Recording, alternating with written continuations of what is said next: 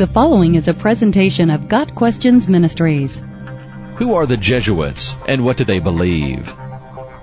The Society of Jesus, more commonly known as the Jesuits, is a society within the Roman Catholic Church that was founded by Ignatius of Loyola and instituted by Pope Paul III. The Jesuit Society demands 4 vows of its members: poverty, chastity, obedience to Christ, and obedience to the Pope. The purpose of the Jesuits is the propagation of the Catholic faith by any means possible. Ignatius of Loyola was a Spanish nobleman and intended to have a career as a professional soldier. A cannonball shattered his leg in 1521, and his career was shattered with it. During his long recovery at the castle of Loyola, he spent much time reading religious books, fasting, and praying. As a result of these studies, Ignatius decided to become a soldier of Christ and hung up his sword at the altar of Mary in Montserrat.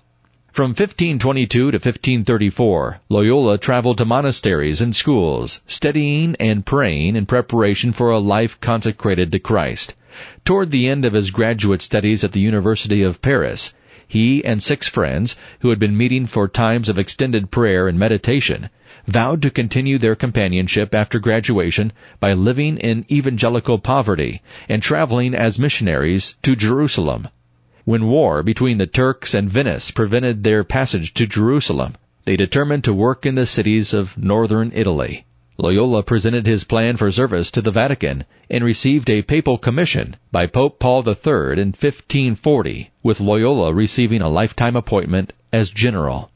With the threat of Islam spreading across the Mediterranean region, the Jesuits' first focus was the conversion of Muslims. Shortly after the founding of the order, their focus shifted to counteracting the spread of Protestantism. The Counter-Reformation of the 16th and 17th centuries was largely due to the Jesuits. With their vows of total obedience to the Pope and their strict military-style training, the Jesuits became feared across Europe as the stormtroopers of the Catholic Church, and they led armies which recaptured large areas for the Roman Catholic Church.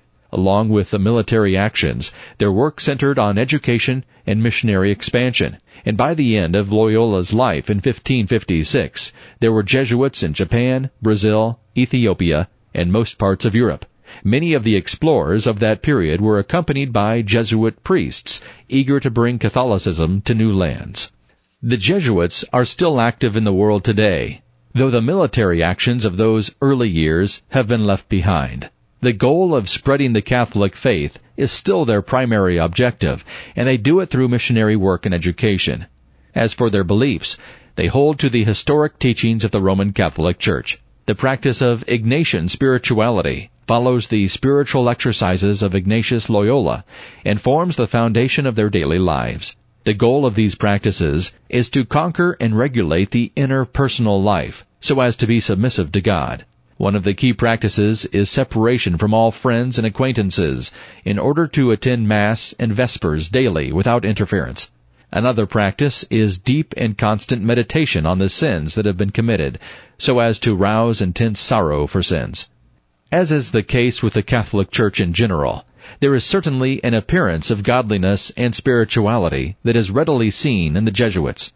When we compare their beliefs and practices with the Bible, however, it would appear they have a form of godliness, but denying the power thereof.